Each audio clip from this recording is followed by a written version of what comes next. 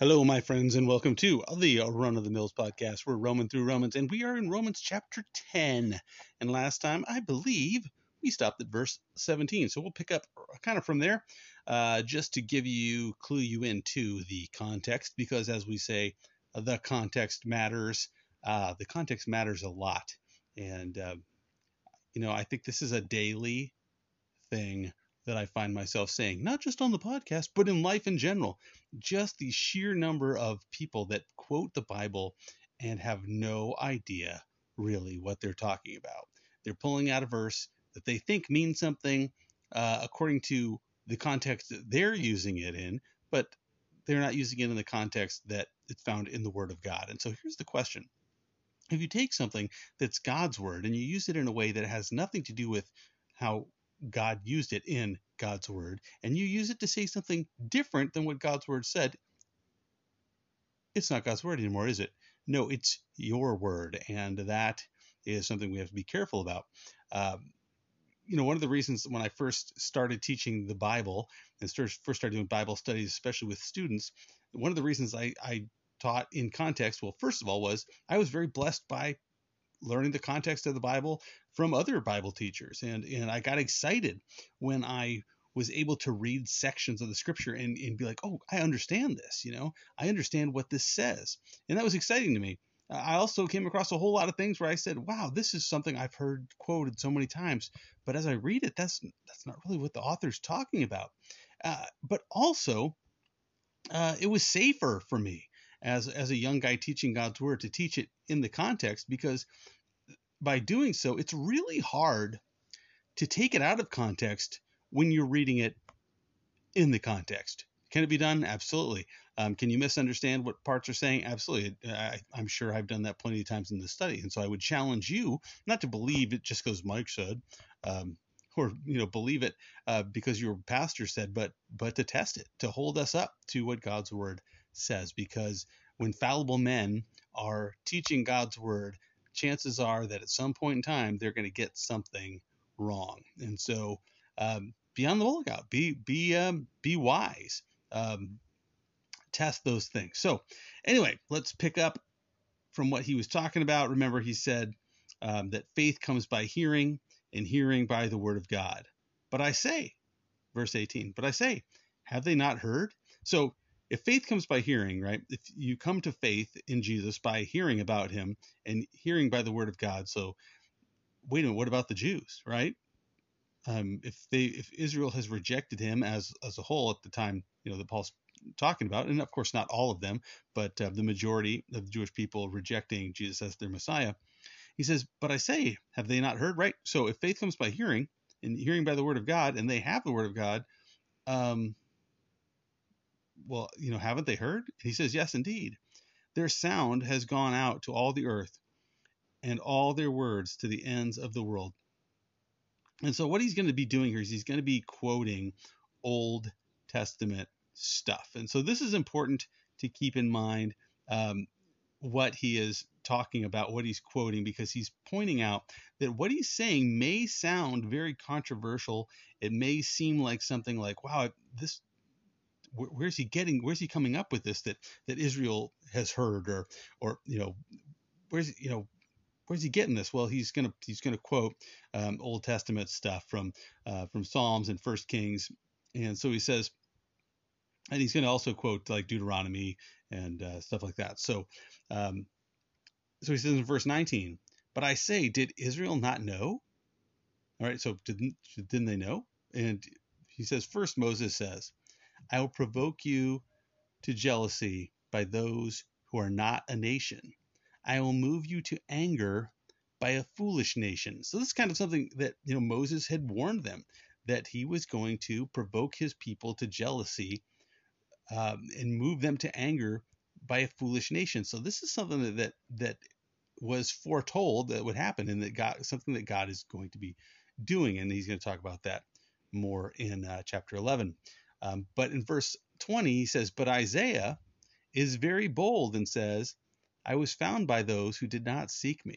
I was made manifest to those who did not ask for me.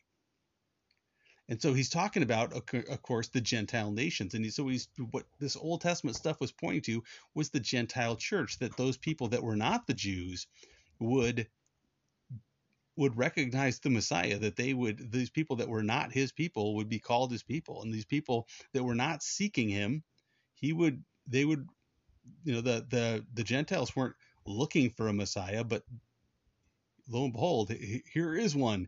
They weren't out on the hunt. The Messiah sent his messengers out to them, and that's what Paul, of course, is doing. He's spreading the gospel to the world. And anyway, so he says, I'm found by those who did not seek me. I was made manifest to those who did not ask for me. And now he's going to contrast in verse 21. He's going to say this. He says, but to Israel, he says, all day long, I have stretched out my hands to a disobedient and contrary people. God had been working over and over and over and over to reach out to his people. I mean, it doesn't take much of a reading of the Old Testament to see that God does this over and over and over. I mean, flip over to the book of Judges and you see this over and over and over. The people are disobedient. God, they cry out for a deliverer. God provides a deliverer, and he keeps doing all these things to reach out to his people, showing them mercy, showing them grace and kindness. And yet over and over and over, we see this disobedience. Now, kind of the unfortunate thing that has happened with this is that I've talked about this in the past, like replacement theology, this idea that because the Jews rejected Jesus, that they are now rejected of God, and the promises for Israel are now passed over to the church, and they have been forfeited by Israel, and Israel is now rejected of God, and that's led to tremendous persecution of the Jewish people. And I think that they're missing the point. The point is here not to bash Israel. That's not the point at all. I think there's, of course, he's explaining kind of how things are working out, because I don't think most of the Jews at the time of Jesus were expecting, like, hey, the Messiah is going to come and people are going to reject him. But what Paul's doing is he's pointing out, no, the Bible said this was going to happen. This was foretold. The rejection of Christ was not a surprise to God. And if you are reading the scripture, you'll notice that it's in there. Isaiah 53, Psalm 22 and such. And so the last part of this, I think, is important, is something that I always call this Mike's Bible interpretation, or sorry, I should know the name of my own Bible application rule. So Mike's rule of Bible application is this. Whenever you read the Bible and you come across something and you go like, that is stupid, those people are ridiculous, what an idiot. When we look at this, like, here's the Jewish people that have the oracles of God, have the sayings of God, right? They've got his word, they have his law. God has sent the prophets to them. He sent their Messiah to them, and they reject him. And God says, all day long I've stretched out my hands to this disobedient and contrary people. And we would say, yeah, look at, God's done this, and what a bunch of morons, But whenever you catch yourself saying, what a moron, stop right there, because you do the same thing. That's Mike's rule of Bible application. Whenever you come across something that makes you go, what an idiot, stop, because I'll be nice, you usually have or are doing the same thing. So what am I saying there? What I'm saying is, how many times have you and I been given grace by God and been shown that patience where we know what we ought to be doing? We know we know those things that God has called us to do or laid out before us, and yet we're not doing it. We're resting in our own like grace, and something like, God didn't give you grace to be a slacker. That's kind of our idea. Well, I'm forgiven, and I'm free, and I'm free from the law. Well, being free from the law that would tell you that you're a sinner doesn't mean that you're free to just slack off and not do the things that God's called you to do, and not to fulfill the purposes that he's laid out before you, and do the good works that God has created you to do from the foundation of the world.